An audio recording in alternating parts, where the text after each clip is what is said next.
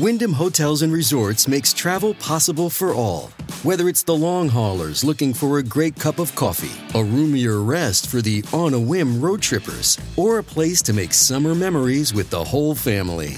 No matter who you are, where you're going, or why, with 24 trusted brands to choose from like La Quinta, Days Inn, and Super 8, your Wyndham is waiting. Get the lowest price at WyndhamHotels.com. Restrictions apply. Visit website for more details. Look, Bumble knows you're exhausted by dating. All the, must not take yourself too seriously, and 6'1" since that matters, and what do I even say other than, hey? Well, that's why they're introducing an all-new Bumble, with exciting features to make compatibility easier, starting the chat better, and dating safer. They've changed, so you don't have to. Download the new Bumble now. Yeah, I think I wrote my first article about 1MDB back in 2016 when the Justice Department was pursuing a number of civil forfeiture actions involving 1MDB. This is Tom Fox. In today's episode, I visit with Stuart Bishop from Law 360. Stuart is currently covering the Roger Ung trial in Brooklyn. He has covered Roger Ung in the pretrial phase and 1MDB since 2016, and it's a great conversation around his literally gavel-to-gavel reporting on this case. It's fascinating, and it's one of the few FCPA cases to go to trial. I know you will enjoy it. Thanks so much for listening. Have you ever thought about the intersection of tax and compliance? Well, I had not until I did a 5-part podcast series on Taxman with Tracy Howell. Check it out on the Compliance Podcast Network.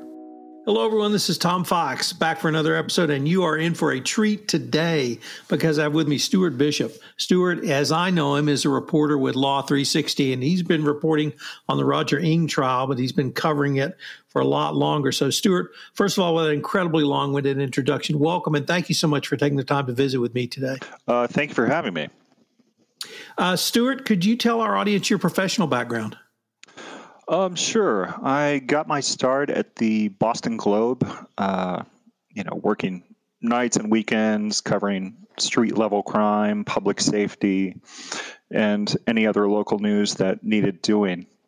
After I joined Law 360, I bounced around for a little while, covering various aspects or different areas of law, like employment, antitrust, intellectual property, before I settled on white collar a number of years ago. So now we're going to get to the fun stuff because we're going to talk about Roger Ung and 1MDB.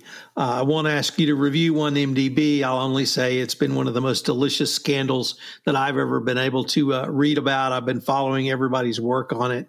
And Roger is not the main player, but he was potentially a player.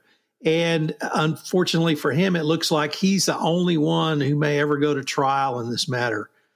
So could you tell us, you've been reporting on Roger, his trial, and this matter for quite some time. What's been your involvement in the Roger Ung and greater 1MDB matter?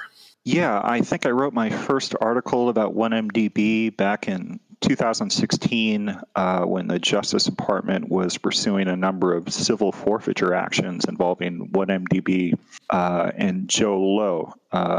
Most of those have been settled, to my understanding. But I didn't really get all that deep into the story until late 2018, early 2019, when Roger Ung and others were hit with criminal charges, both here in New York as well as Malaysia.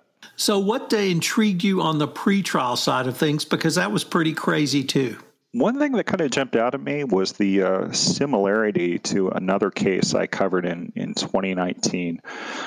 That was against a shipbuilding executive named Jean Boustany. Incredibly similar fact pattern in that case.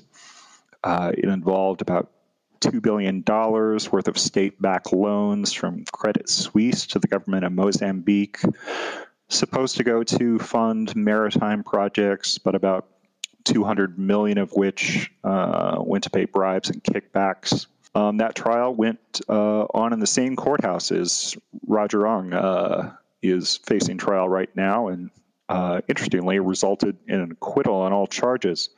After the trial was over, I spoke to jurors in that case, and they told me they had acquitted him based solely on venue grounds, which was unusual. It's very similar, it was an FCPA case or FCPA-like case, also in the Eastern District. And, as far as venue goes, you can definitely tell the prosecutors in the Roger Ung trial are taking a belt and suspenders approach to that question. Well, that brings up a great question, which is, why is Roger Ung, who, as far as I could tell, never permanently worked in New York, on trial in New York for an FCPA case? Well, you've got the fact that Goldman Sachs, is headquartered in New York.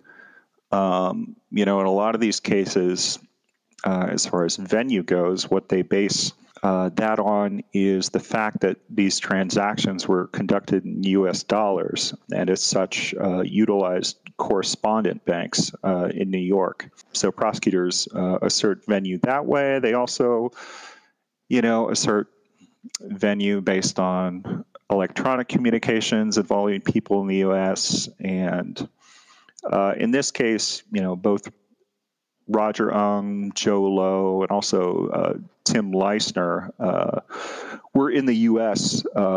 During the time of the alleged conspiracy. So I think that about covers it. How is the Department of Justice's approach to venue in this case different than what you saw in the Bustani trial? Well, in the Bustani trial, it was honestly kind of thin. It really relied on the correspondent banks that were being used for U.S. dollar transactions in that case. And the defense put on a pretty good witness to rebut that theory of the case, just kind of saying that, there was no actual physical money that changed hands. This was kind of just, one banker talking to another banker and each making little notes in their respective books. So in this case, they're definitely dotting the I's and crossing the T's, I guess you would say. For my sins, I'm a recovering trial lawyer, and I've tried probably 50 cases. And if you can get a witness to admit on the stand he's lying, or you can catch him in a lie, you think you pretty much won the case. That does not even begin to describe what I've read you report on. And so I wanted to maybe start off asking you, just how wild has this been for a white-collar criminal reporter to sit in and watch what I've been reading you report on daily for Law 360? This has been, without a doubt, one of the most complex and strange trials I've ever covered. As I've written before, there's really no doubt in my mind that, a massive crime occurred here. It's just a matter of who is responsible. We can start with Joe Low.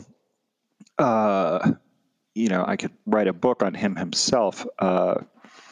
He's an interesting character. He popped up in the U.S. press back in 2009 when the New York Post reported on this mystery Malaysian man who was just blowing through gobs of money in the New York club scene, leading an extravagant lifestyle. That interestingly, later raised red flags at Goldman Sachs when they were considering taking him on as a private wealth client that they did not. And then you get to Roger Ung and Tim Leissner. Leissner's testimony was just bizarre. Covered dozens of trials, and, cooperators are always flawed. But Leissner is just exceptionally so. I have met a couple of fraudsters in my life, and the last one I met, I walked away.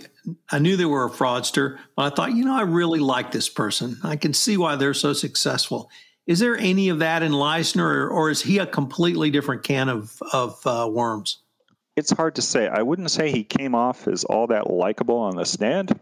He described just years and years of his, living by kind of like a code of deception. He was just kind of a serial liar, both in his professional life and his personal life. So, maybe he talked a good game back then, but he did not come off as sympathetic. So I recognize the prosecution had a very difficult case, as you suggested, whenever you have a cooperating witness. But how did you assess the direct testimony of Leisner? Did you feel like the government was able to get the message it wanted across? Let's see. He was really, by far and away the key witness in this case. And, on direct examination, he really, made all the connections. He's the one who ties Roger Ung to this whole scheme. And, again and again, he was on the stand for 10 days. Over that time, he made sure to, tie Roger to every aspect of the scheme that prosecutors were alleging. Probably the most memorable part of his testimony was when he described this meeting in London at Joe Lowe's residence, which was kind of like akin to a mafia sit down, where the bosses come together and decide what's going to happen in a scheme or a crime. And, he described how Joe Lowe produced a sheet of paper and wrote down all the people that would need to be bribed in order to ensure these 1MDB bond deals went through. Direct examination, he hit all the bases. It was somewhat of a different story on cross. We're going to have a quick word from our sponsor, and we'll be right back.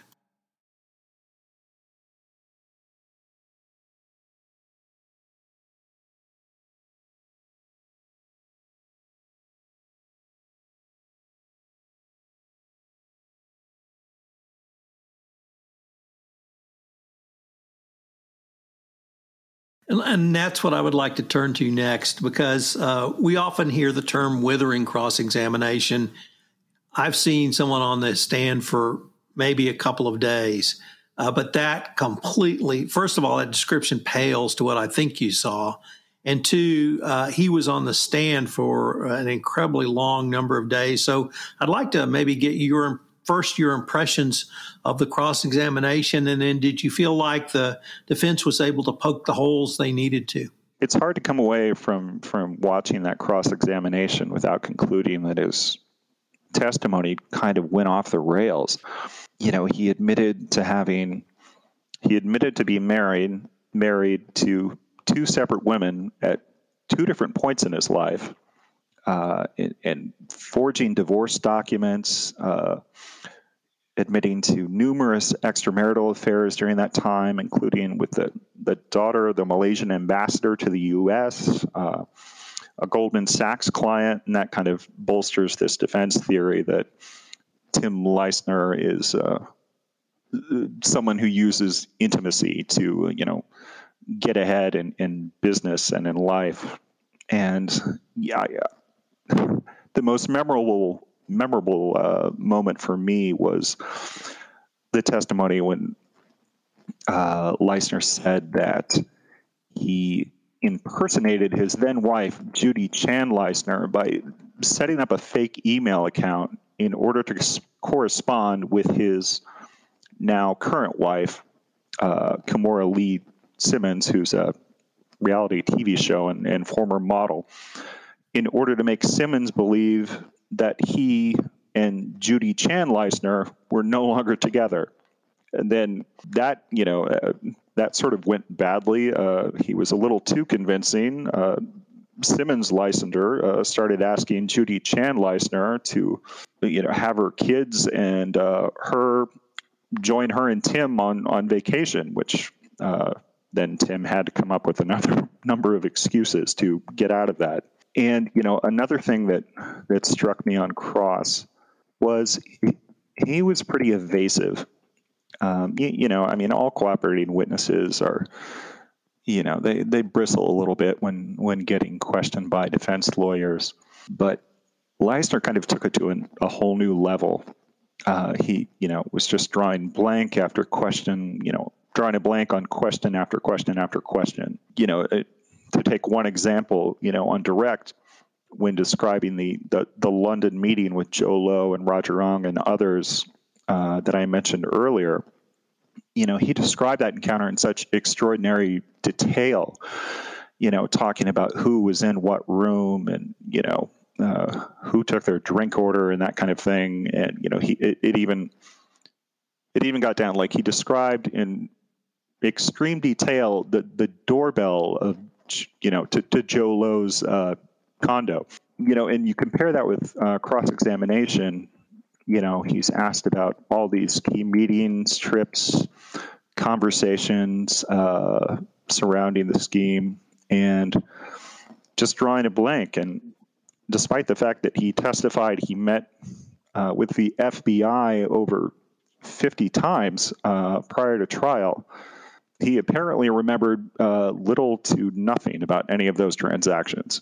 So his evasiveness was striking. How did you assess the judge's attitude during the trial? Did he, play it straight? Did you see the judge really become exasperated? And I want to keep the discovery dispute out of that because I want to maybe touch on that separately.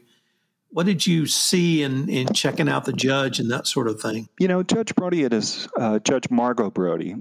She's the chief judge right now of the Eastern District of New York. She has a pretty calm demeanor for the most part. Compared to a lot of judges I see, there's been no tirades from the bench or anything like that.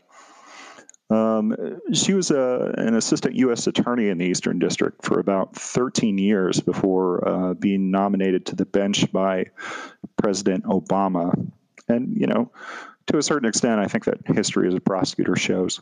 Now let me turn to the discovery dispute. And once again, I'm reading your reports of this. So I've been involved in those. I understand sometimes mistakes happen and sometimes bigger mistakes happen. And this seemed to me to be a really big one.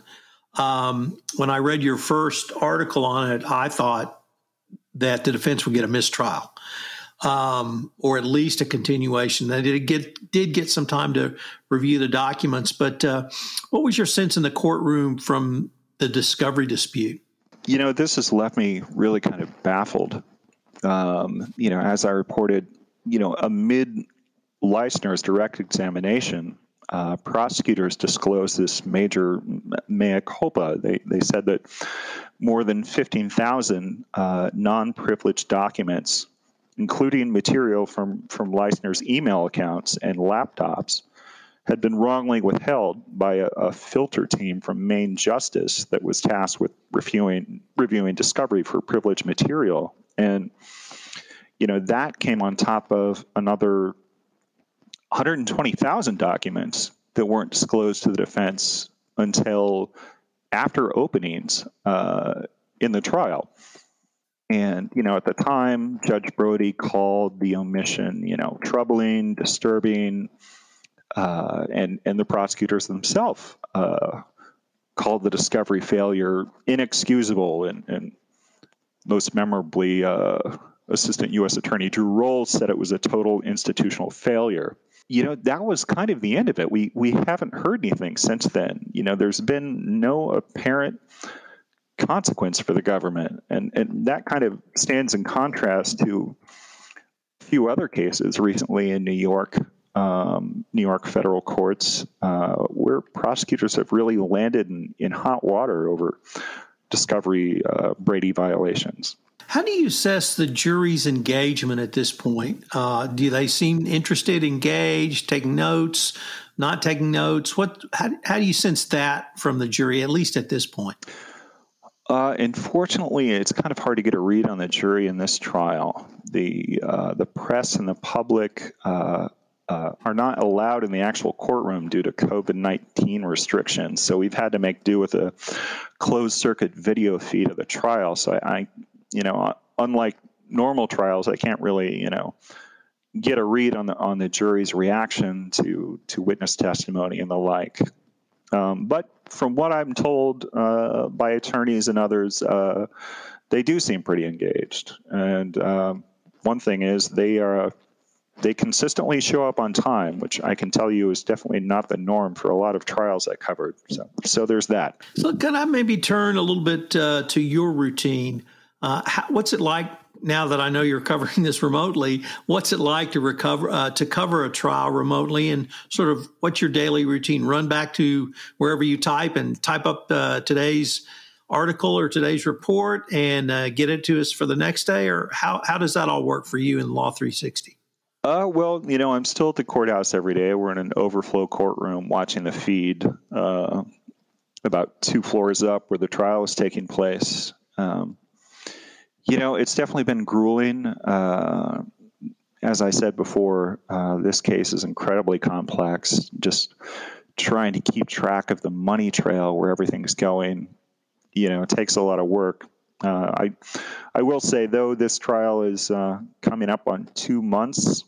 The longest trial I ever covered was 5.5 months with 22 days of jury deliberation. So I think I've been prepared for these kind of cases. Just sometimes the sheer amount of information that's being conveyed at the trial is almost too much. I've been covering this case for like 2.5 years, and I think I have a better idea than most about what's at stake here. But there have been so many times that me and other reporters, we have a press room that we work from in the Eastern District Courthouse in Brooklyn, and where we go back after the end of the trial and we end up, just talking to each other and trying to get exhibits, from the government or the defense, and just trying to nail down exactly what we've just heard.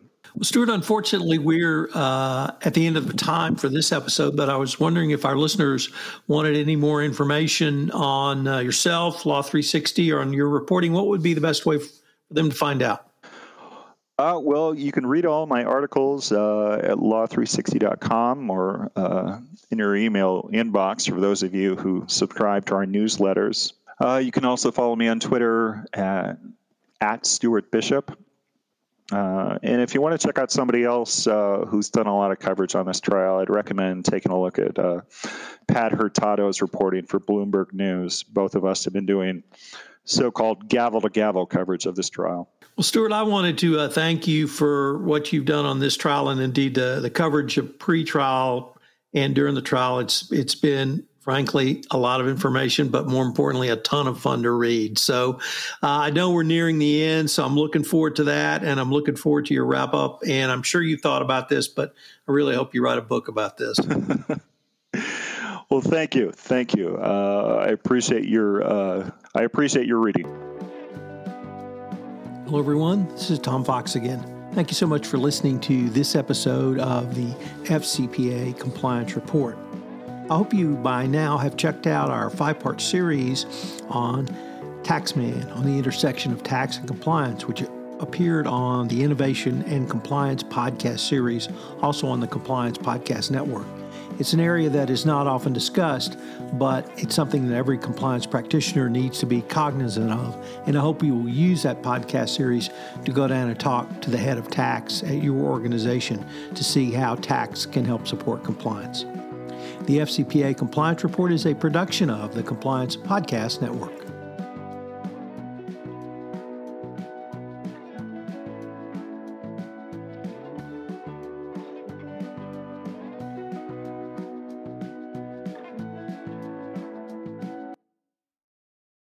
This podcast is a part of the C-Suite Radio Network. For more top business podcasts, visit c-suiteradio.com.